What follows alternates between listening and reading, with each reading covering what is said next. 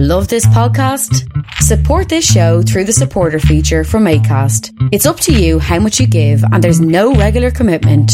Just hit the link in the show description to support now.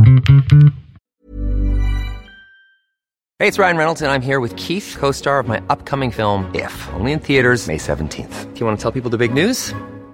All right, I'll do it. Sign up now and you'll get unlimited for $15 a month and 6 months of Paramount Plus Essential Plan on us. MintMobile.com/switch. Upfront payment of $45 equivalent to $15 per month. Unlimited over 40 gigabytes per month. Face lower speeds. Videos at 480p. Active Mint customers by 531.24 get 6 months of Paramount Plus Essential Plan. Auto renews after 6 months. Offer ends May 31st, 2024. Separate Paramount Plus registration required. Terms and conditions apply if rated PG.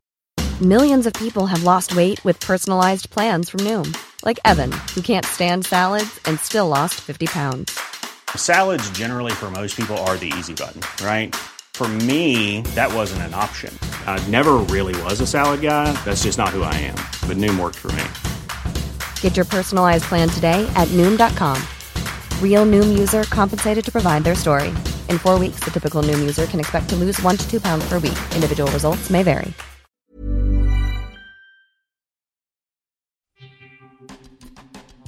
Thanks for listening to Creative Control. While I have you here, please consider supporting Youth Empowerment and Support Services, otherwise known as YES. Based in Edmonton, Alberta, YES provides immediate and low-barrier overnight and day shelter, temporary supportive housing, and individualized wraparound supports for young people aged 15 to 24.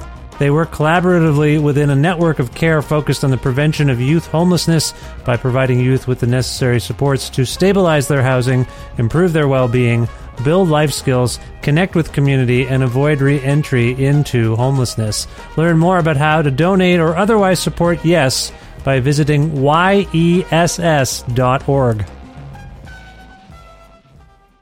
Hey, this is Nicole calling from Hamilton, and I needed to let everyone know that I really proudly support Vish and Creative Control. I have for many years, I will for many more, as long as he keeps delivering these amazing interview podcasts. When you hear one of Vish's interviews, you think he's known this guest for years, they're good friends, but the truth is he approaches every interview, whether it's sort of up-and-coming indie artists or established icons or like famous, intimidating comedians with a really deep, genuine curiosity, as though he's never met this person, and the same really warm candor, as though he's known them forever. I think it really lends to a great chat, no matter who he's talking to, and for that reason, I think you should throw Vish, $1 a month? He's got jokes. The jokes make it worth it. Support Creative Control on Patreon. To make your flexible monthly donation to Creative Control, please visit patreon.com/Creative Control today. I'm Vish's wife, and remember, when you name a dog Janet or Timothy, you are dragging humanity down just a little bit. Give it up for Mr. Sam Morril!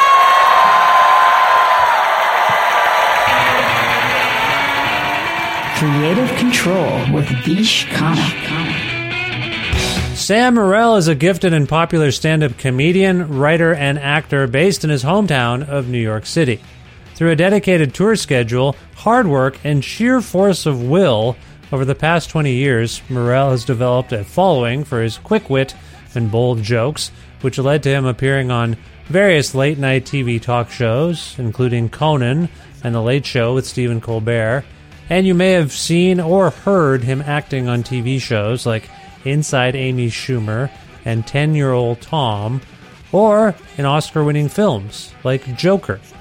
He has hosted podcasts and shows like We Might Be Drunk, Games with Names, and People Talking Sports, and he was recently a guest on the Netflix show That's My Time with David Letterman.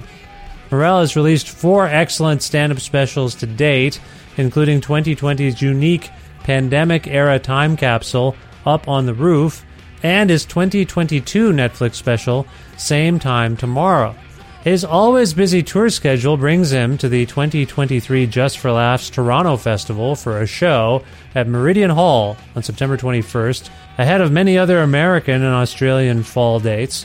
And so Sam and I connected for a good talk about things like why he doesn't drive, but can usually get where he needs to go, growing up in a blended family in Manhattan, and his relationship with his biological father, how our parents measure our own success, how he got into comedy and looking up to people like John Mulaney, writing jokes for the New York Pace, attention spans, and the classic Oppenheimer versus Barbie debate.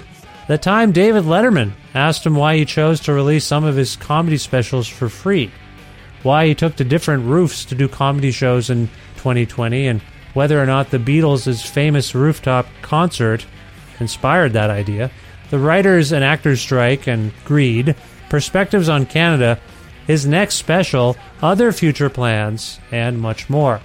A part of the Entertainment One Network with the support of listeners like you who follow and subscribe to this donor-driven podcast and spread the word about it, and make flexible monthly donations at patreon.com/Creative Control. If you can support the show, that is the primary source of revenue I get from doing this podcast. So again, visit my Patreon and donate today if you can. Thank you so much. Plus in-kind support from the likes of Pizza Trocadero, The Bookshelf, and Planet Bean Coffee in Guelph, Ontario, and Granddad's Donuts in Hamilton, Ontario. This is episode 802 of Creative Control, featuring the lovely and talented Sam Morril, with your host, me, Vish Khanna.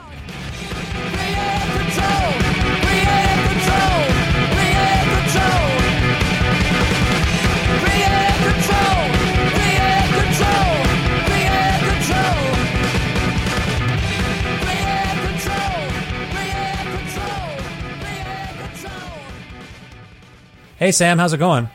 How are you? It's good. I'm well, thank you. Where in the world are you today? I'm in New York. I'm at home. Nice. How are things? You're from there, right? You've always lived in New York. Always. Ever think of going anywhere else? I don't function well elsewhere, and I'm limited in my options because I'm a terrible, terrible driver. You've talked about this in your brilliant specials from time to time. See how I slipped in a compliment there? Yeah. I appreciate it. They're fantastic. I love them so much, and my wife loves them so much. So we bond over your stuff. It's really great. But man. Why no driving skills? Do you figure as a road comic, you think you need them? You think, but not really. I mean, I can get anywhere flying, by train, by a car. Especially at this point, I can bring someone to drive, and I think I always just look at the time I'm losing from, like, I'm pretty busy at this point, so it's hard to make time. I mean, the only time you feel it is when you're in like some small town and they're like, oh, we don't have Uber, and you're like, you don't have Uber? So you're just like, shit, what your options are like literally. I remember I was leaving a gig in Appleton, Wisconsin, and I leave reasonably early for flights, but I was like, this is a small town, this will be easy. I call, there's like one Uber in the whole town, 31 minutes away. Huh. He's like completing a drive, but he's just doing it for everyone. So I was just like kind of panicking. And I think the guy at the front desk at the hotel, he kind of looked like Kenneth from 30 Rock. He just saw me panicking and he was like, what can I do to help you? And I said, I'm panicking because I'm going to miss my flight. And he's like, I'll drive you. And I was like, I'm literally, I'm at the mercy of some like nice small town guy. I'm like, you don't have to worry about the hotel. He's like, no, there's another guy. And I'm like, all right. I was literally like, if this is how I get murdered, I kind of deserve it. But, it was a nice gesture and he drove me there. That sounds lovely. That is a nice little slice of Americana. That's the America that we all strive for, isn't it? Appleton, Wisconsin, just the kindness. I've always relied on the kindness of strangers. Now, you're younger than me, I figure. Back before Uber, we had taxi cabs. Did they not have them in Appleton, Wisconsin, where you could call a cab? You know what? This has happened to me multiple times on the road where there's one cab in town. They've stood me up. Really? Huh. Yeah. They're not reliable sometimes. Sometimes they'll be like, oh, we're booked, So, no, I try to take taxi cabs only in New York. I try to avoid the Ubers. I know the cabs are flawed, but there's this weird nostalgia and loyalty. So I try to just only take yellow cabs in New York if I'm doing, just because the cab drivers got fucked, man. No one in the city protected them. Well, I mean, there's a lot of DIY business now. A lot of people renting out their homes. I mean, I feel like that's dying out a little bit. I've seen a lot of criticism for Airbnbs. Do you mostly stay at hotels? I don't I won't do it. No, I'm not doing an Airbnb. I don't want to sleep in like another. At that point, why not just stay with family? Yeah. You know, it's like you're not in a hotel. What I want out of a hotel is if something goes wrong, someone to talk to about it. Right. I don't want to like DM some aunt to be like, "What's your Wi-Fi? It's not working." You know, I just want like give me a chain with like someone where there's a chain of command, and I can make sure that shit. There's accountability and shit is you know. That seems reasonable to me. I want to leave the transportation and travel subjects behind, but I can't help but dwell on this a little bit longer. Your driving thing, because I love driving. As soon as the day I turned 16 here in Canada, I went and got my learner's permit. I couldn't wait to drive. Did you try to drive and fail? You say you were a bad driver, so you must have a license. You must have tried. I failed. I think I got it on my third try. Right. In the Bronx, and I figured it out, but I don't even think I should have passed the third one. I think she found me entertaining, so she passed me. I think I went in, I was just like, please don't fail me. I've already failed twice, and she laughed, and I'm like, that's a bad sign that she found that funny. And then I definitely didn't do great. I must have gotten like whatever the barely passing grade is. I must have gotten. So I have a license, but I'm not good at it. Okay, so you are capable of it. In a pinch, you could do it, but you're not good at it somehow. It's a danger to society for you to be driving around. If there's a zombie apocalypse and I need to drive, I'll do it. But like, if there's other people in the car, they're going to be like, pull over, I got this, you know? Well, I'm sort of sad to hear this because driving is a great, you know what? You're probably doing a lot for the environment not driving. Why do we put a spin on it that way? You're actually a saint. You're not contributing to the collapse of the world. What about that? That's something. I mean, I still take cars. I just don't. That's true. You can put it this way. I don't kill the cows, but I still eat the meat, you know? Right. I'm still benefiting. Fair enough. So you grew up in New York. Did you grow up in the Bronx, did you say? I missed that. No, I grew up in Manhattan. I took the test in the Bronx because there's more space to drive. Manhattan is a tough place to learn to drive. There's so much congestion everywhere. And, God, how often did you say congestion? But you get the FDR highways, you get a little bit of a rush if you drive the right time. But no, it's tough. Right. All right. So you grew up in Manhattan. I know from your bits or your act, I should say. I think I know this. Raised by your mother primarily, is that right? Well, for the first few years, it was just my mom, but then she met the man who's now my dad, and he the term is legally adopted, which is such a stupid term because that makes it sound like I'm Oliver Twist or some shit. But it's he married her, he had 2 kids of his own, and we became a blended family. So I have a brother and a sister who I guess technically stepbrother and stepsister, but we did away with those words because it's like what's the point? But then when you show up with a sibling with red hair, they're kind of like, you two aren't related. And I'm like, oh, no, we're not related. But that, You're related. It's just a bad connotation, I feel like. The step sibling, it just sounds bad. So we're just like, fuck that. We just won't do that. Right. But I remember meeting my sister. She's got red hair. And I remember meeting one of her friends. We were just like we just met at some like party. And I was like, oh, that's my sister. And she was like, no, it's not. And I was just like, it is. I'm like, what kind of scam do you think I'm running here? Yeah, it's my sister. And she's like, but you guys don't look alike. I'm like, well, I don't know. You've heard there's not only nuclear families. There's other types of families. So I had to explain this to a woman 8 years older than me that there's other types of families. I know you don't know anything different because that's how you were raised. But do you reckon that family dynamic gives you any unique perspective on the world? I mean, it sounds like you schooled this older woman a little bit about how things actually work. Yeah. But does it help you navigate does it help you navigate life maybe in a different way than those of us who didn't have that experience? No, I don't know about that. I mean, but I think I've said this before on podcasts. I think when you're in a blended family, and especially you're the youngest, you don't realize how weird that can be. So I think they probably had a greater understanding of what was happening than I did, and there was a lot of quiet dinners at first because it should be quiet. It's a new family.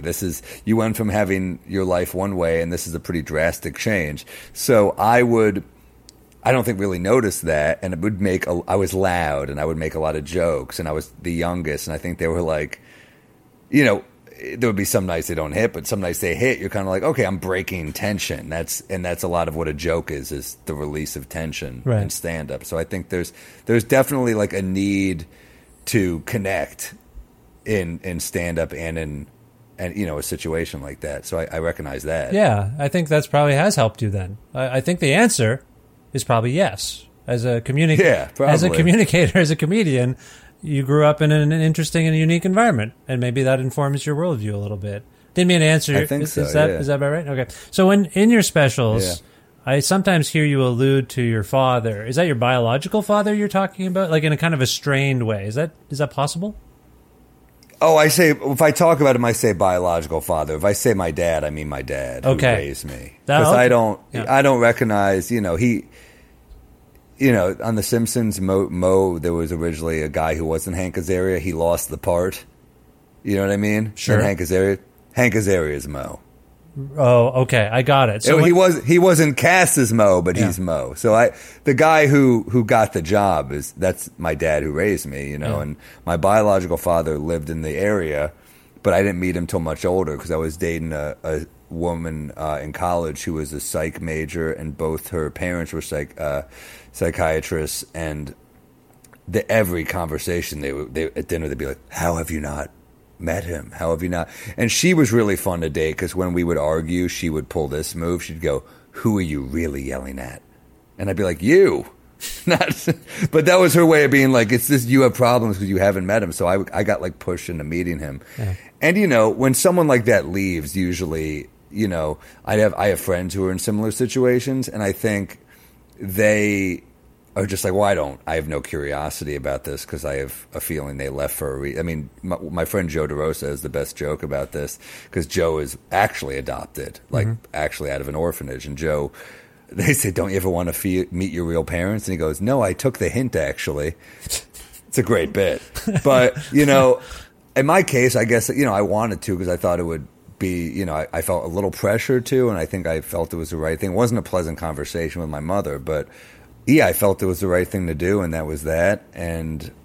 But those people, if they leave, it's usually for a reason, and it's not like my dad was so confident about it. He wasn't like, you know, my mom wasn't thrilled about this because I think she had negative feelings about him and is protective. I think when you face the world as a single mother for a number of years, of course you're going to have this protective instinct. But my dad was kind of like, you know, it'll be fine. I feel secure as your dad. I'm not threatened by this guy, which I think was helpful. And then, that person is not in your life for a reason, and there's so much catching up to do in a way that's not real. It's not doable. They've just missed too much. So I don't think the anger is there, but there are moments where his wife will reach out to me still, and his wife's a very nice person, but I have very limited time in New York City. I feel like sometimes a failure as an uncle and because I'm just not around enough, just due to my crazy, you know, road schedule, and you just have to prioritize the family that was there. Yeah. So, not to mention, every one of my fucking friends has a podcast now, so they're just like, dude, I saw you have an open Thursday, and you're like, yeah, this is better than relaxing. Let me go to your fucking place in Queens and bang this out. Literally, your friends who have a destination wedding, and then are like, and I have a podcast in another borough, and you're like, cool, pick one, thanks. And so, you know, so meeting my biological father was like, you know, I'm glad I did it, but it was ultimately one of my first jokes was, you know, you've probably heard this one, is your biological father a good person? I said, if he were, I probably wouldn't refer to him as my biological father. Yeah. Because it's like, yeah, that's you know, he's a dude. The weird thing is that he's the only guy who looks like me. You know what I mean? My uncle kind of looks like me on my mom's side. My grandfather on my mom's side kind of looked like me, but he looks a lot like me. Right. So it's weird when they're like the dude that looks most like you. You're kind of like, we're not really that alike. And of course we have similarities, but it's not, you're just not the type of person I aspire to be, to put bluntly, I guess. Yeah. I didn't mean to delve too deeply into this, by the way. I just wanted to get a sense of your background. Yeah, sorry, you got me going no, there. Holy shit! it's the podcast culture, maybe. No, hard to jump back into driving after that one, I guess. Let's get back to driving with your biological father. No, no. I appreciate that. I guess I wanted to get a sense of where you kind of came from and how you got into comedy. A lot of the comedians I've interviewed in my life have come from complicated upbringings, complicated backgrounds, and I get a sense of that from your act and from your special. So I appreciate you sharing all of that with us, and I appreciate your candor. It didn't feel, and I should say this, it didn't feel complicated growing up. It felt pretty good. I mean, I feel like I had a pretty good childhood, especially for a comedian. I had a great childhood. I mean, you see some of my fucking friends, but I do feel like I had a pretty, like my family, they're all pretty, the one that is around me is pretty stable and they're smart and they're good people. So I'm very fortunate. I will say the vibe I get from you is that exactly smart, good guy. Thanks, in this day and age, I'm by far the dumbest person in my family. I mean, it's like, talk about black sheep syndrome. They're all insanely intelligent, and I have a different type of. It's more for me. It's more like I can write a witty joke, but I think they are like, they're Ivy League lawyers and shit. And for me, it was like, can I make drunks in a bar laugh? Was more my I guess type of intelligence, if you call it that. It was more like, can I have a witty turn of phrase or something? I don't know. So, given your the educational pedigree you're describing, I suppose, was there pressure for you to go to school and take on a certain path? You'd think they were playing with house money at that point, but no. I think my mom, because I was the one that she brought to the family, was very protective of that and very upset anytime I'd make a joke about being dumb. And I mean, she hated that. She thought if I thought that of myself, she hated that. She thought I had like low self-esteem. And yeah, I think there was a little pressure, but also, I think once it took them a minute to realize how serious I was about stand-up, because maybe we were joking about this the other day. We had lunch, my parents and I, and I said, I really got into stand-up because I think I was kind of a fuck-up, and I thought it was a way to drink for free, and I like jokes, and then I realized how hard I had to work if I wanted to be a successful comic, and that really made it difficult, because I didn't want to fail at this because I really love it. So yeah, it's just not the career or life I thought I would have, but I love what I do and I feel fulfilled by it. But yeah, I think my mom felt a lot of pressure until this started to work. Mm-hmm. And I remember when it's so funny, the shit that parents find impressive, because it's not the stuff that makes you like, oh my God, it's not like me getting on Conan for the first time, which for me as a young comic, I was like, oh my God, I get to do stand up on Conan. But they'd see like a write-up in the New York Times, and it would be like not even particularly complimentary. I'd be like, my dad's like, you were in the Times. I'm like, yeah, they said I had a lukewarm reaction. And he's like, but it's the Times. Yeah. Like they'd be so impressed that I just made print, and I think that helped. And then one time I did a gig with, this was many years ago, but Jim Jeffries took a liking to me when he came to New York, and I looked up to Jim a lot, and he was just so nice to me when I was a young comic, and he asked me to open for him at this huge venue in Times Square, and we did 2 shows. And my parents had never heard of him, but it was a crazy good hour from him. Yeah. That was when he was doing his gun material. He was workshopping it. So that became a legendary bit. And I opened, I had a good set, and I think in their head, they were like, well, this is a huge venue, and this guy wants our son to open. So that takes the pressure off, right. I think, when they see little things. It's funny what that kind of external recognition means to us and to parents. Maybe 6-7 years ago, before I moved to Edmonton, where my wife is from, we were visiting, and my wife was like, so Vish, to her parents, was like, so Vish's show got mentioned in the New York Times. And my mother-in-law was like, oh, that's something. But my father-in-law said, oh, what does that mean?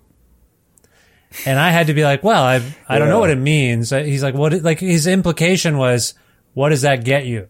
Like they mentioned you and your show, And meanwhile, the rest of us, like the New York Times, like just like your father. It's interesting because like I was on a high from it and then instantly deflated. Oh yeah, what does it mean? Does it mean more money? What does it mean? I don't know what it means. It means maybe you're on the right track, I think is what it means. I hope. And I think your parents are hopefully looking for reasons to be proud of you, and it's something that's something for them to tell their friends at dinner or something. I think that's how they look at it. I hope so. What does any of this mean? Nothing means anything. I mean, there's no overnight success anymore, I don't think. It's very rare because even if you go viral, it's not really sustainable unless you have the work to back it up. So I think nothing means anything is the answer. But if you keep at it and you keep hustling, you get more of those things and they add up, I think, is the hope. Yeah, that's how I look at it too. It's just interesting getting someone who's so far removed from this. Their instinct is like, well, what does that get you? Anyway, I didn't mean to take it. Yeah, it's a shitty thing to say. It was a shitty thing to say, and I appreciate you saying that. I brought it up before because I was just like, I don't know, it's something. It's not nothing. I agree. They may as well just say, who cares? That's what they're saying, basically, right? Yeah, I think so, in a way. Let's jump back to this realization you made that comedy was what interested you more than...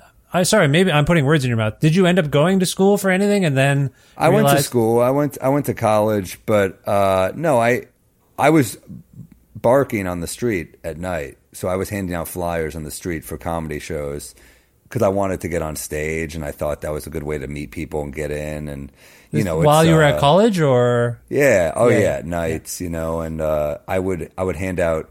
It's humiliating. People would like, the worst part is the people that would like pity you and like kind of like, I remember you'd be out there in the winter and I'd be a fucking kid with a little flask full of Jim Beam, just, like, and you want to be like, Sam, settle down. This ain't The Revenant. All right. You're on 108th and West End, but at the time you're like fucking just downing whiskey, like comedy show. And I remember a woman saw me and she goes, "Aw," and I was like, "Oh, that's the meanest thing you could do. That doesn't make me feel good."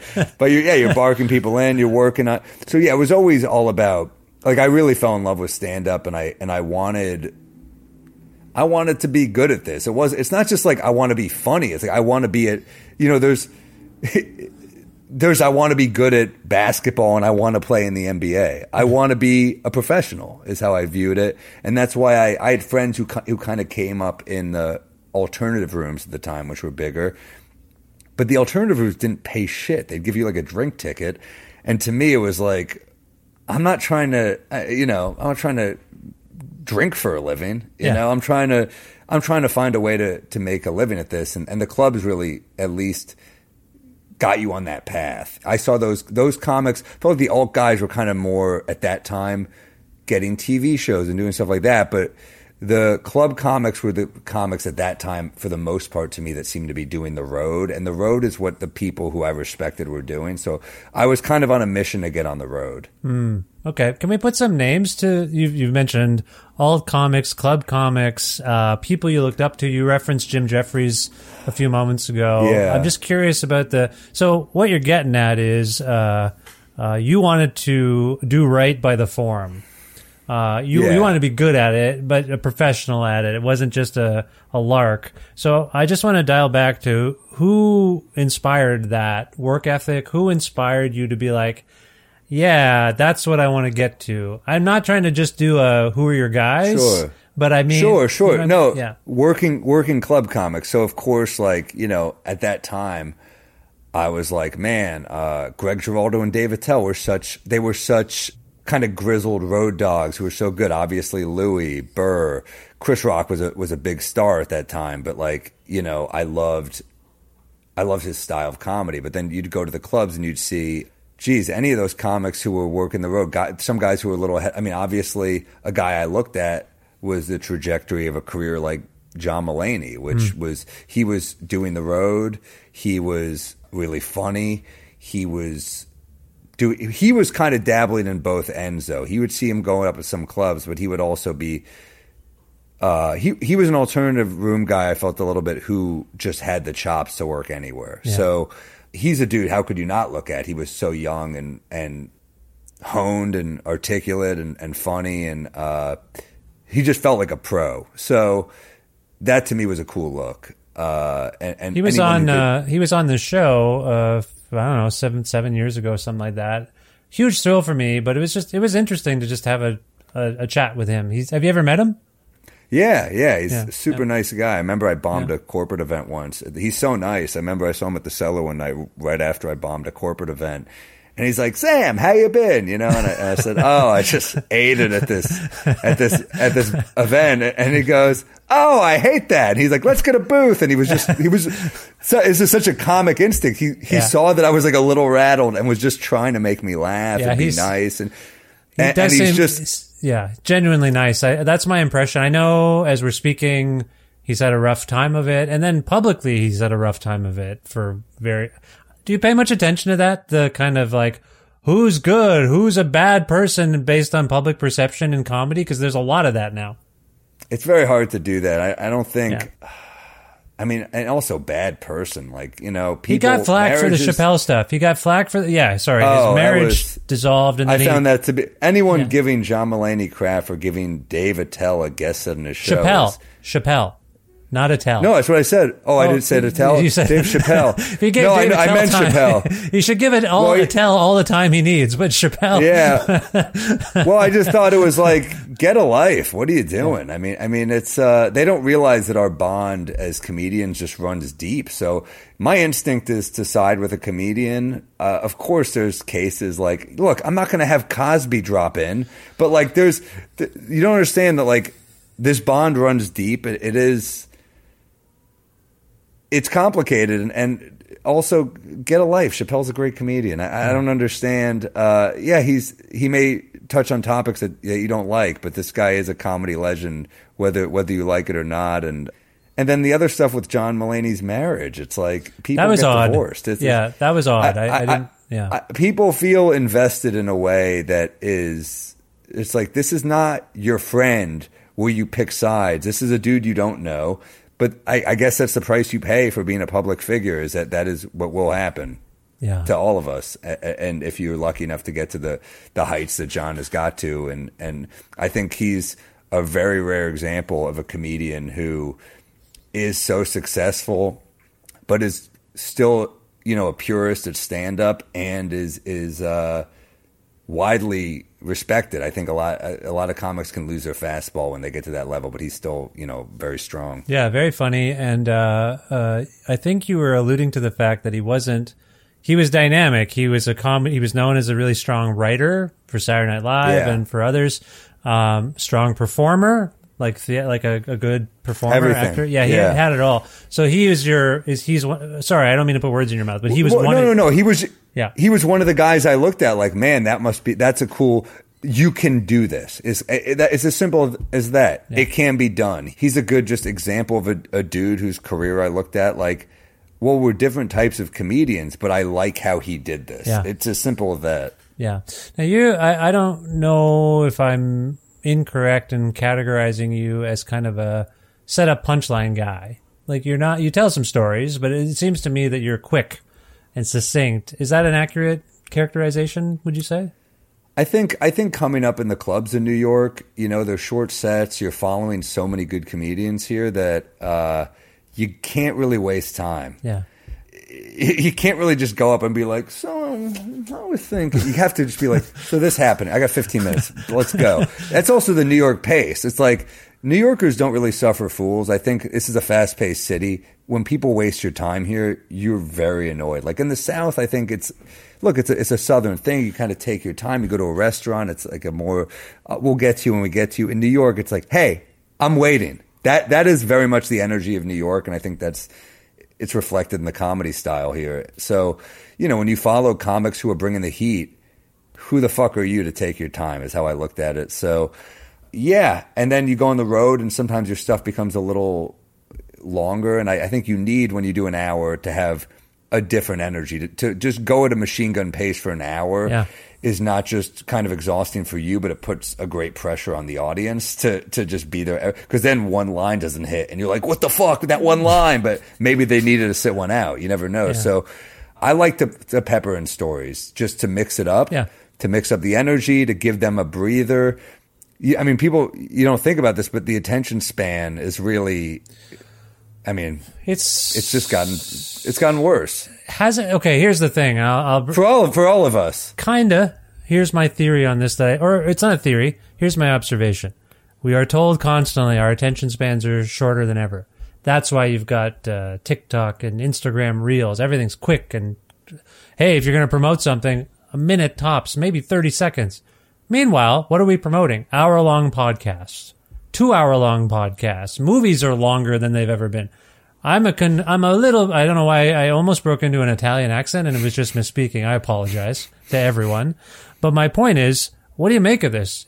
Are we confused about what an attention span even is? No. But here's how I counter that. Yeah, Joe Rogan put out a 3-hour podcast, and what do people do? They put it on the background while they do other shit. I'm talking about stand-up. I need you to laugh on every line. Right. There's a different type of attention. I mean, look, I'll listen to a book on tape and I'll take a walk. It's just a different type of thing, as opposed to, a book on tape. I'm not looking at the book. I'll read on a flight. I'll read before bed sometimes, but it's a different type of attention. Yeah. Podcasts are longer because it's less of a commitment. It's kind of like, you're sitting next to your partner on the couch, but you're both on your phone. You're hanging out, but then have her tell you a story. I don't think the attention span's there. Right. So what does that mean? What are we doing? Do you have any theories on this? Like, as a human, as human beings, what are we doing? If we're not paying attention to each other, what are we doing? I agree. And then you bring up Oppenheimer, a movie like that. Yeah. You say they're longer than ever. That's an outlier. Yeah. That's a rare. That was one like movies are back in the theater. To me, it's different. But I think as we're speaking, I think it's going to make $1 billion. It's been a huge success, that 3-hour movie. But my whole point is that's an outlier. I don't think that's going to be replicated. And what are the other ones that and I hope I'm wrong, but like, what are the other movies that make huge money? They're just huge budget. I mean, the fact that Oppenheimer is essentially a World War II movie without action is insane to me. Yeah. I thought it was a very good movie. I'm just saying, like, I understand, like, a war movie like Saving Private Ryan with all this, action making huge money. But when you take, this is more of a cerebral kind of slow burn, political drama. So that's what shocks me about it. And the other big budget movies are usually like a Marvel type movie that are like boom, explosions, this, all that. I haven't heard too many people talk about this because when the two films, Barbie and Oppenheimer, were going to be released on the same day, I believe, people just decided, this is a fight. And what happened was Barbie just went bonkers, like headed for $1 billion box office. And Oppenheimer everyone was like, well, it failed. It didn't make it. But because of the weird, like, grassroots promotion of both films as being connected, I think Oppenheimer, it's like a transport truck. What is it called when you drive behind it and it trails, like it's carrying your car a little bit? I think Oppenheimer, like, you're absolutely correct. But I think in the current vernacular of associating the two movies, people just decided, I'm going to see Barbie and I'm going to see Oppenheimer. And that's the only reason. They weirdly got marketed together. Does that make sense? Also one's PG and one is, I believe, rated R. It must be R. There's nudity in it. And I believe there's nudity. I saw Barbie with my my family, my 2 kids and my wife, and it was good. I enjoyed it. Did you see the Barbie? I didn't like it, really, to be honest. I know I'm not the target demo, but I like the director. I like Greta Gerwig and Noah Baumbach a lot. For me, it's not. I get it. I'm not the target audience. I also just think like there was just so much exposition. There was so much where I was like, I felt like that was in place of the funny to me. I just didn't find it. It didn't make me laugh, and I was kind of looking forward to seeing it, expecting it to be really funny, expecting big laughs in the theater, and it didn't happen at the theater I went to.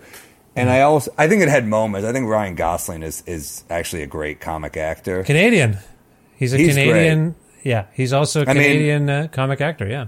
Great in The Nice Guys, comedic performance. Great in Crazy Stupid Love. He really is a good comic actor, which is annoying because he's so handsome as well. But he's terrific. I'm a fan. And it had moments, but I just was like, I had someone lecture me like, you're an idiot. That was a movie for kids. And I was like, well, they say the word patriarchy about 14 times in it, so I don't know if that's true. No, it's not for kids. That's the confusing thing about that marketing. So my 8-year-old daughter, 12-year-old son, I'm not going to say my wife's age, but we're in our mid-40s. We all went. Yeah. And my wife and I and my son are cracking up. The theater, and you come to Canada, you'll see a showing where people laugh. We're laughing at all the kind of whatever highfalutin jokes, and then afterwards we're talking, and my daughter's like, I didn't really get it, which we knew kind of going in. But sorry, I should say we were on vacation in Ontario. We had no choice but to bring the whole family. So we all went together one day. Anyways, it is weirdly marketed as a thing about a toy that is not about the toy.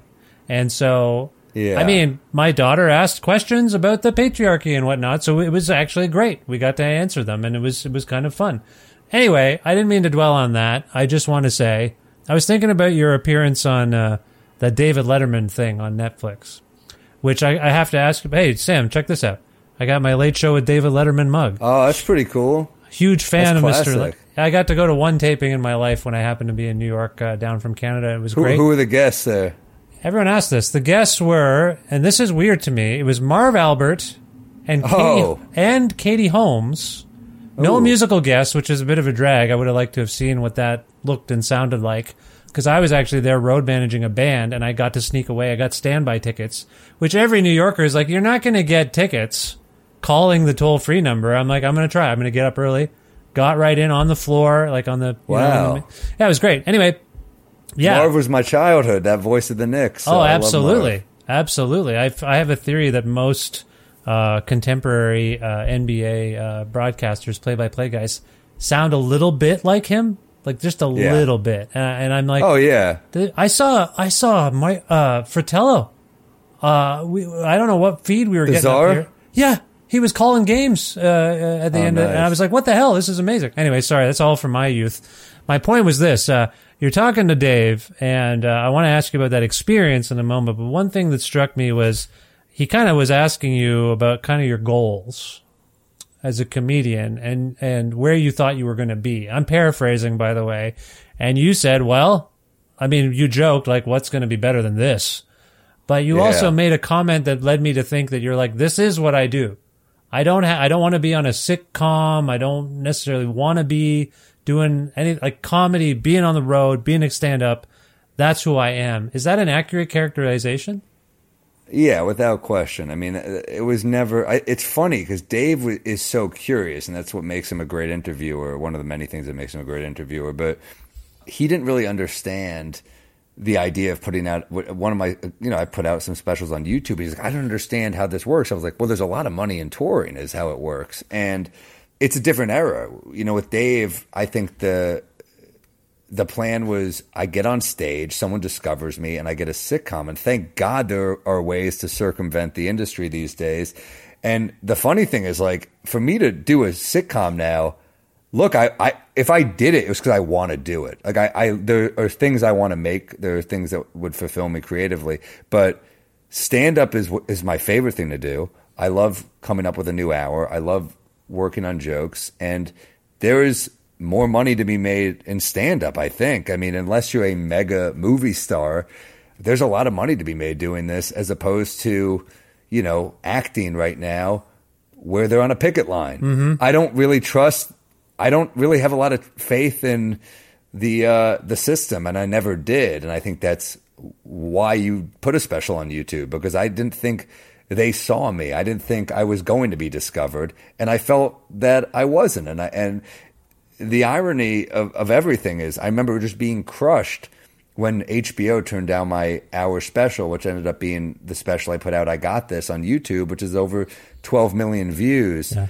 On YouTube. And when you get those kinds of numbers, it really, really helps you on the road and changes a lot in your life. And looking back, I'm like, holy shit, if it was on HBO, I would be in a worse place. I mean, I guess there's a prestige factor, and they make a lot of cool stuff, but there's a power in going around them. And as I said, there are comics I know who held on to the hour too long. They held on to their material too long. And when you do that, you're giving them the power. For me, it was like, I'm done with this shit.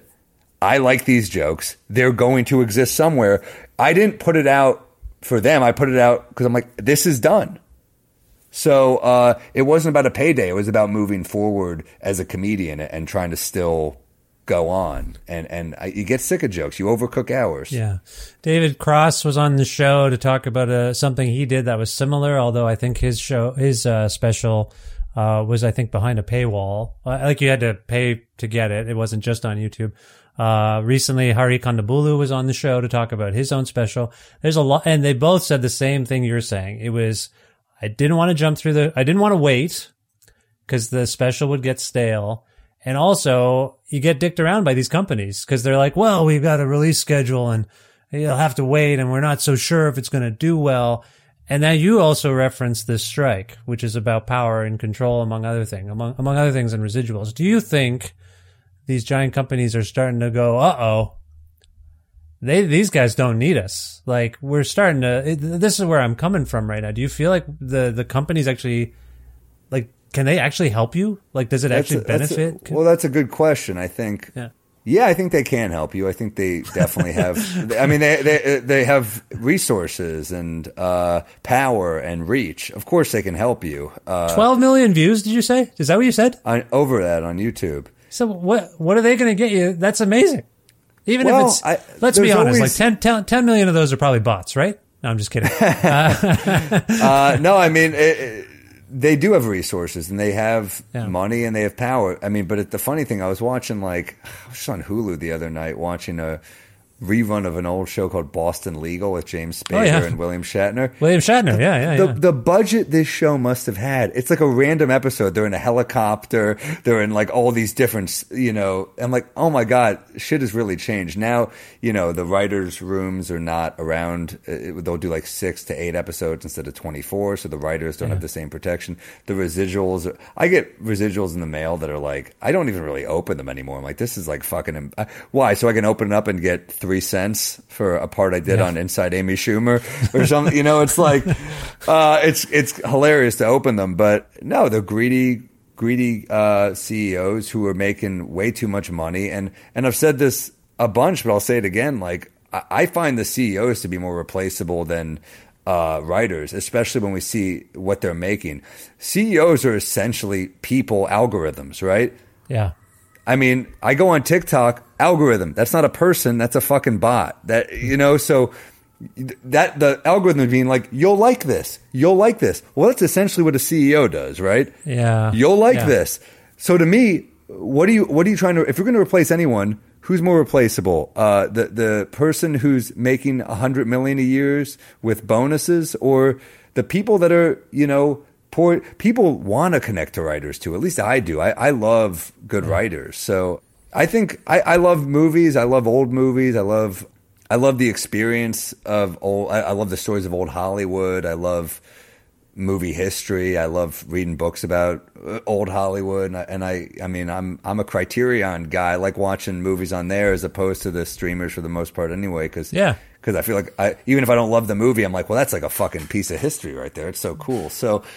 Yeah, I hope they resolve it. But I think they can help, to answer your question in a long-winded way. But I think they have to really look at their business model. And I think Netflix's model is probably not sustainable with how much money they were spending and how much they charged. And I think we all saw this a mile away. I think when they were like, hey, we'll pay Eddie Murphy $80 million for a stand-up special. And you're like, well, that's a lot of money.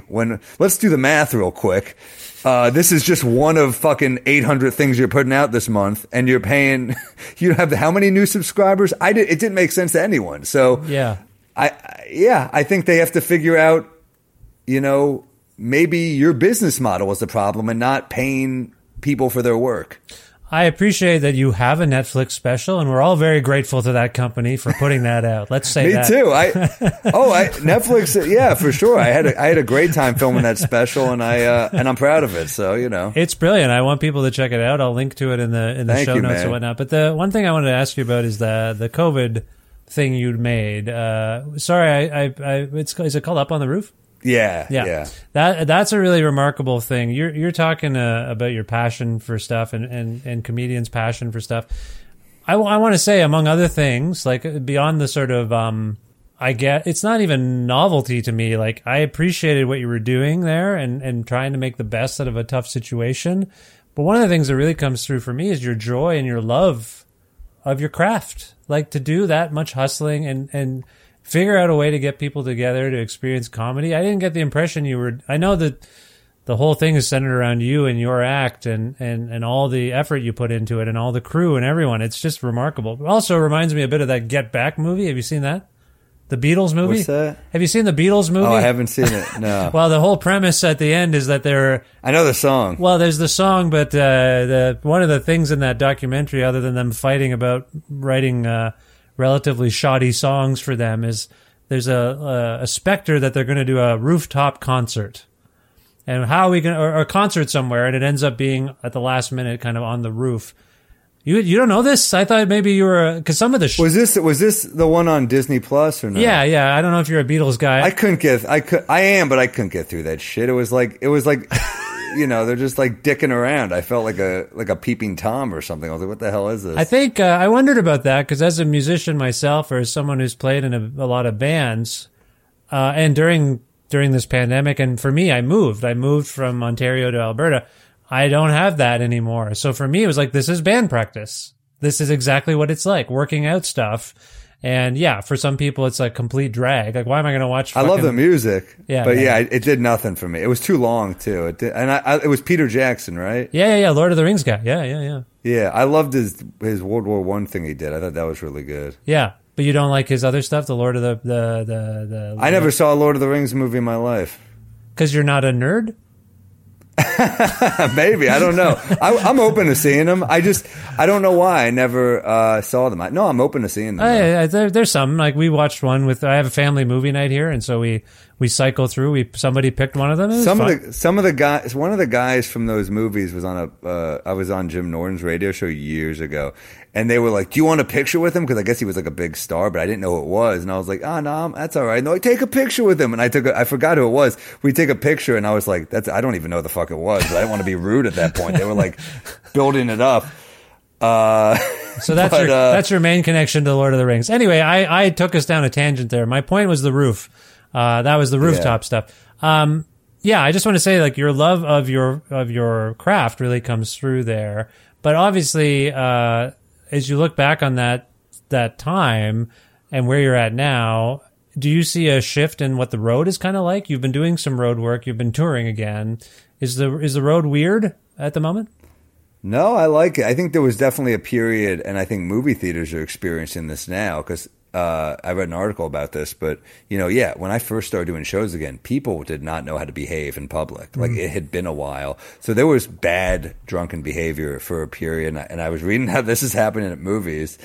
But, yeah, no, I thought the road's been great for me. I've been really fortunate. It was the first theater tour I went on, so the crowds were like, I think they felt that. I think they realized that they've been great. I've been spoiled with really good crowds lately, but I'm sure it'll get rough again once I have to burn this hour and start at zero again, which will suck. But for now, it's been killer. So you got a new hour that we haven't heard yet? Is that about right? Well, yeah, I'm going to tape in March, I think. Okay. I'll tape. I'm pretty pleased with where it's at, but I'd like some time. I've rushed pretty much every special of my life, except the first one and now this one. So, yeah, I'm going to chill for a minute and try to make sure it's in a really good place. Why do you reckon you rush them? Fear of being forgotten and of, really it being the only way I knew how to get new fans and to continue moving and working. So, I no question rushed every single one.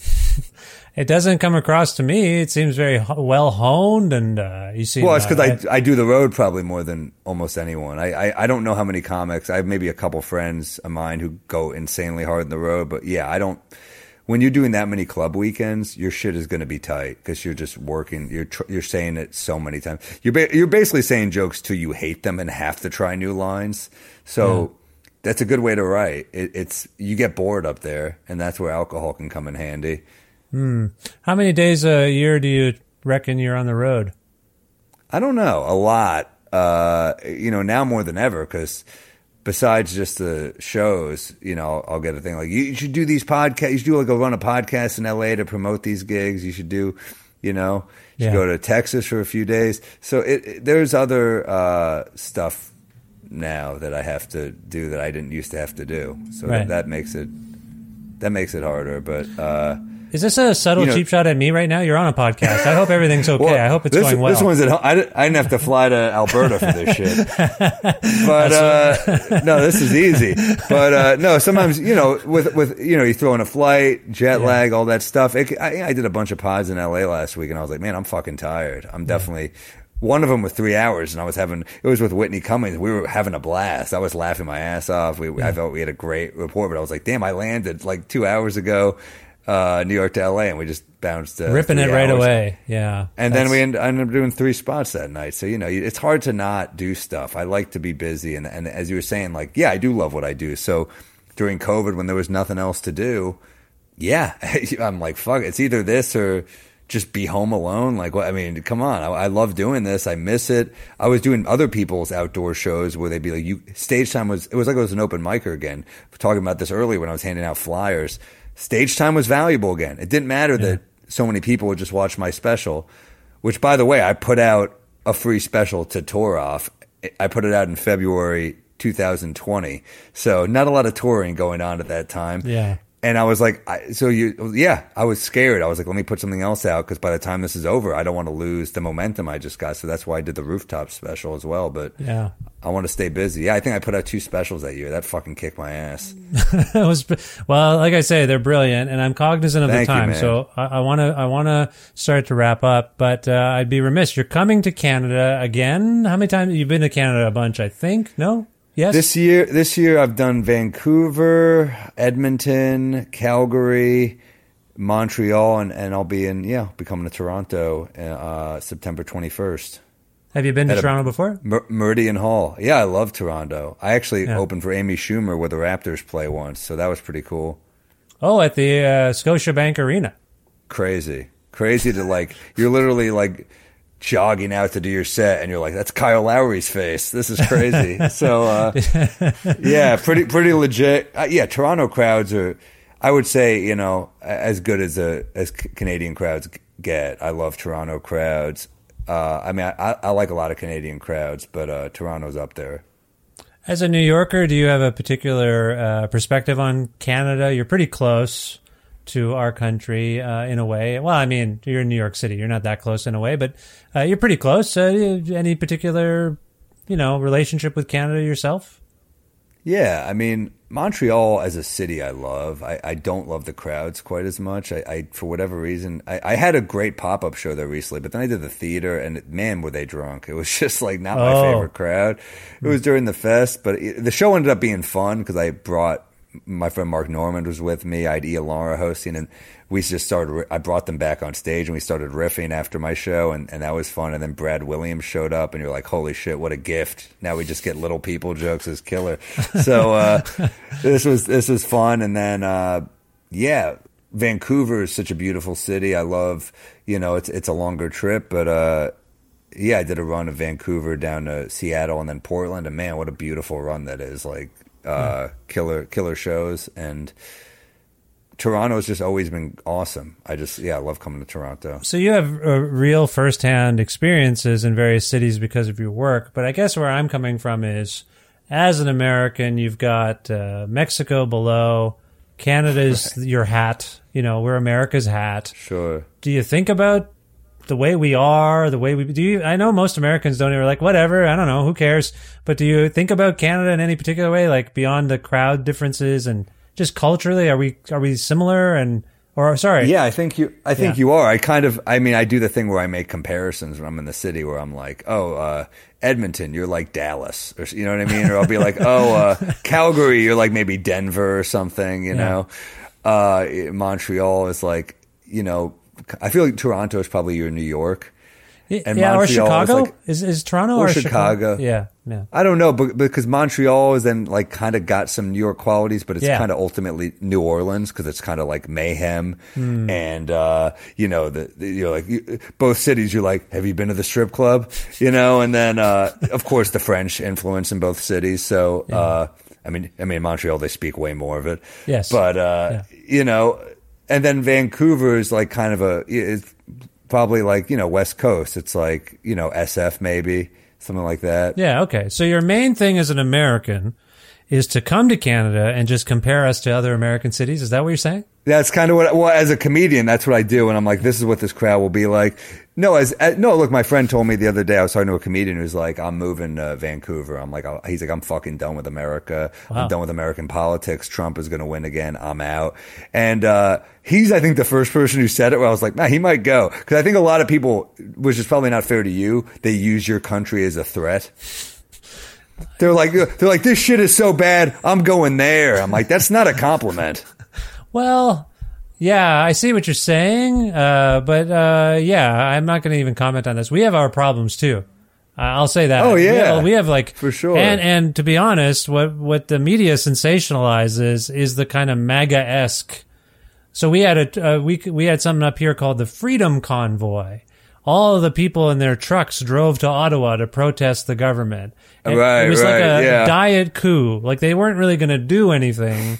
Or rather a diet insurrection. Like it wasn't quite enough, but it was disruptive. And it really, Canadians, I think, are often like, oh shit, we're just like Americans. Like we're not higher than them. We're not, high and mighty. We're just like them. We got racism. We got genocide has occurred here. It's a fucked up place. So.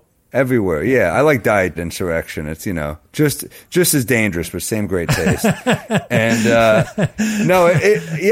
it's everywhere everywhere in the world has problems, and I think that's. I mean, you don't have to look far. You just turn on the news. I think I have BBC on behind me, and I'm like, yeah, it's weirdly comforting that you instead of being like, oh my god, the world's bad. You're like, well, everywhere's fucked. Everywhere is fucked. I don't know. Yeah, it does feel that way. That kind of helps, and it's like That's why I like what I do. I feel like my job is to like go into a city and just be like, just to make people laugh and then leave. It's something. I'm like the opposite of a hitman. I feel like, You're like Robin Hood. Maybe. Yeah. I don't know if you're like Robin Hood. I don't think I'm Robin Hood. You're not Robin Hood. No. You're not given to the poor necessarily, but you're coming through town and cheering us up, and then you split.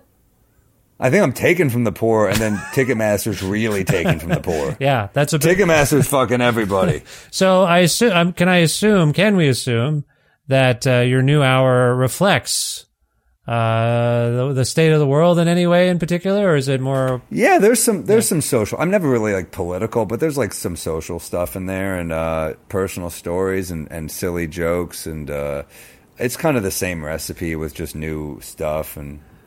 Politics is an interesting term. My wife really loved it's an opening joke on one of your recent specials about the difference between a cop and a teacher. Yeah. And my wife just thought that was very, very, she's like, Jesus, that she just thought the misdirection there was very funny. So I think that was vaguely political, socio-political. What do you think? Yeah, I guess there's, it's I look at it as social commentary. I don't think it's like political. I'm not like condemning either side really. I think that's more like when I think of political comic, I think they're leaning hard into one side, and I don't like that. I really like to, I like that people from both sides can come to my show, and I don't think it's my job to tell people how to think. I think that's pretty I don't like when entertainers do that. But then, inevitably certain bits will have an angle and a stance. So I think I heard Jimmy Carr once say, I don't tell people what I think, I leak. And I think that's kind of true for me as well. But so you leak where you stand on stuff, but I don't like to hammer people with it. Sure. And I think that feels more political, and I don't like partisan comedy. So yeah, that joke is, I'm making fun of cops, essentially. And I'm kind of saying, like, the joke that misdirect is basically saying teachers get shot more than cops. But I think that's a joke that should hopefully be funny to cops and teachers. It's more about the switch on the joke. And, look, I dabble. If something funny comes to me, I want it to hit everywhere. I want it to, but then occasionally you have one you're like, this is going to piss someone off, but I just think it's really funny, so fuck it. But, You do a joke like that one, and then you'll do a run of, let's say, abortion jokes. Let's just throw that topic out there. I don't know. But then what I also make fun of the protesters. Because I'm doing the joke about the cops, but then I do the joke about the Black Lives Matter protesters. How every one of them likes to climb a tree. Right. So I kind of flip it back. I want to make fun of both sides. I want everyone to laugh, and I think And I think you're one of those people that protest. You think it's funny too. I was at one of those people that protest, and it made me laugh seeing dudes just climbing. I was like, "What are you doing?" So, well, I think there's fun in making fun of everyone, and I think I'm not doing it in such a harsh way that the person getting hit shouldn't laugh at it. No, that's what I was trying to get to there. Yeah, I think it's equal opportunity comedy and offense. Anyone might be offended, but at the same time, I will say you have a lightness to you, Sam, that I appreciate. Having seen a lot of comedy, studied a lot of comedy, I just appreciate the levity that you bring to these heavy topics. If you does that make sense? Thank you. Yeah, no, yeah. I mean, I think if you're going to go to a heavier topic like that, it's got to be silly, or else why go there? So my mom will sometimes call me a dark comedian. I'm like, well, I think these are light jokes. I think the topics are dark, but I think the jokes are actually pretty silly and light. So I disagree with that. I know when something is tricky when my wife. What was the joke? I'm not gonna mangle it too much, but I'll say that the punchline is the baby's name was Charisma. And my wife goes... the baby's name, Chivalry. Chivalry. Sorry, I got Charisma the wrong way. I knew I was going to fuck it up. It was an abortion joke, and I go, Chivalry is dead. I go, that was the baby's name. That was the baby's name. So that is a very harsh joke, but my wife both said, Jesus, but laughed. So that, to me, is a good litmus test. Sorry, I fucked up the joke. See, this is why I shouldn't tell other people's jokes. That's a big compliment, because that's kind of the type of comedy that got me into comedy. Is when I was a kid, my mom saw me laughing on my Discman, and she was like, what is he listening to? I was so young. She grabbed my headphones and put it on, and it was Chris Rock's album, Roll With The New. And I just saw this look of horror come over my mom's face, followed by her laughing. And I was like, wow, that's beautiful that Chris Rock has that ability to push you here and then pull you right back. And that's kind of why I fell in love with Rock's comedy at such a young age, because he was so good at pissing you off in the setup and then making you fucking howl with laughter by the end of the joke. I mean, it's my favorite types of jokes. Definitely someone I've enjoyed seeing live more than a few times, so I appreciate that too. Listen, Sam, I really want to thank you for all this time. I think we went a bit longer than we were supposed to. No problem. A couple of things. I want to give you an opportunity to plug. You hinted at a new special. That's great news, but I want to give you a chance to talk about any other future projects coming up. We've mentioned your show in Toronto, but anything else you're working on? And then after that, if people want to learn more about you, can you direct them to wherever they should go? Can you do those things for us? I'm all over the road at sammorril.com/shows. So, Toronto is the 21st. I'll be, the big one coming up is the theater at Madison Square Garden, November 4th. I'll be at the Chicago Theater, September 30th. All the tickets on my website. I've got a whiskey called Bodega Cat Whiskey, which you can get at bodegacatwhiskey.com. I don't know if you can get it to Canada yet, but we're working on it. And, we have a podcast called We Might Be Drunk with Mark Norman and myself, and lots of fun stuff coming up, but that's really the bulk of it, and this is fun. It's fun talking to you.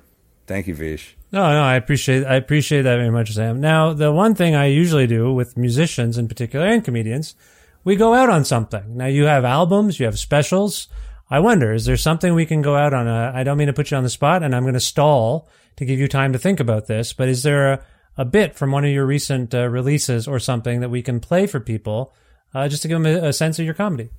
Well, you said like social commentary. So if you want to play a bit, I like that Marjorie Taylor Greene joke I do in my last special, where she says it wasn't just Jews in the Holocaust. Right. And the one where I say, well, it was kind of our thing, though, and then it ends on a fun Jehovah's Witness joke. Yes, that's one of my favorite bits in the special, because I like a Holocaust joke that I feels like it's never been done before. Oh, you're not the first guest to say that. on my show. So thank you for saying that, Sam. Sam, Mel Gibson. Yeah, I'm never booking him again. Sam, thank you so much for being on my show and for giving me all this time. I am a big fan. And welcome to Canada when you get here, and I wish you the best of luck in the future. I'm looking forward to it. Thank you. Marjorie Taylor Greene said she went to the Holocaust Museum. I was reading this article, and knowing her, I thought the next sentence was going to be like, I don't buy it, but she went the other way. She said it was actually way worse than she thought. Also a weird thing for an adult to be like, you guys might not know this, but the Holocaust was really bad. But then she said it wasn't just Jews in those camps. And I was like, yeah, but it was our thing. If you're a non-Jew in a concentration camp, I bet you were looking around like, is there someone I can talk to? I think a mistake has been made. Everyone around you is complaining. You're like, you think you have it bad. I'm not even supposed to be here. So. She said Jehovah's Witnesses were in the concentration camps. Isn't it crazy that there was a time where people would knock on their door and they were like, shit.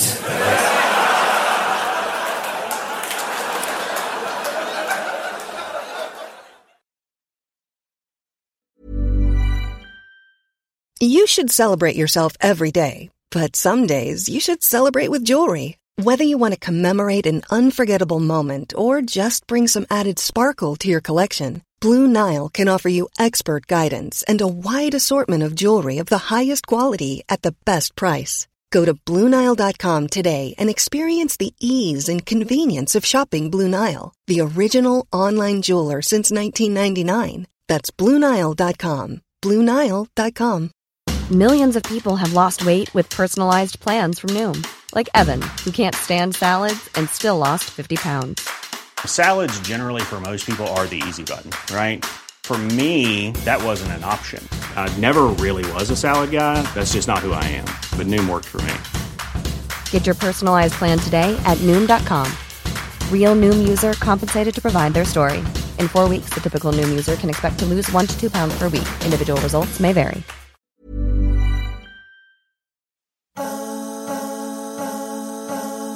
Well, if you know me at all, you know I don't much care for that Marjorie Taylor Greene. I don't think I've ever talked about that on the show, but you could probably pick that up, right? Anyway, it was really nice to talk to Sam Morril. Thank you, Sam, for being on the show. It was a real pleasure. We're a fan of his comedy in my house, as I mentioned a few times there, and he's very funny. So thanks again, Sam. And this, by the way, for those of you listening, is the 802nd episode of Creative Control, which is part of the Entertainment One podcast network and is available wherever you get your podcasts. If you can't find an episode you're looking for, or if you want to learn more about me and sign up for my monthly newsletter, please visit vishkhanna.com. You can like Creative Control on Facebook. We have a page still. You can also follow the show on Twitter. We have Twitters still. The show you can follow at Vish Creative. You can also follow me directly at Vishkhanna. And I'm also on Blue Sky and TikTok and some other things too. So just look for me and hopefully you find the right me. Also visit patreon.com/Creative Control to make a flexible monthly donation to keep this show going. $6 American or more a month grants you access to some exclusive content. You get the episodes earlier than everybody else. There's t-shirts for sale there. Well, in exchange for the donation. I don't know if they're for sale per se. You know what I mean? $6 American or more a month gets you access to that kind of stuff.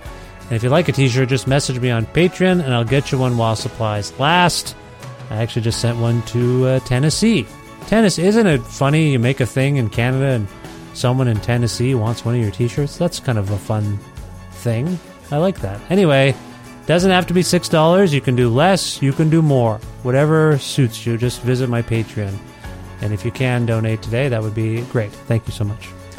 I also want to thank Pizza Trocadero, The Bookshelf, and Planet Bean Coffee, respectively, in Guelph, Ontario, and Grandad's Donuts in Hamilton, Ontario. Each wonderful independent businesses in their own right, and they provide in-kind support for this show, so thanks to them. Thanks, as always, to my friend Jim Guthrie for letting me use some music he has written for this show. You can learn more about Jim at jimguthrie.org. And finally, you. Thank you so much for listening to this episode with Sam Morril. I hope you enjoyed it. And we'll check out his funny specials and go see him live. He's all over the place. As I mentioned in the introduction, he's in Canada and the States in the coming months, and he's also going to be in Australia. So if you're listening in Australia, go check out Sam Morril. I'm sure you'll have a good time. Otherwise, please consider subscribing to this podcast or telling your friends about it and spreading the word about Creative Control. It all helps. I'll talk to you very soon. I hope you're well there. But yeah, we'll talk soon. Bye for now.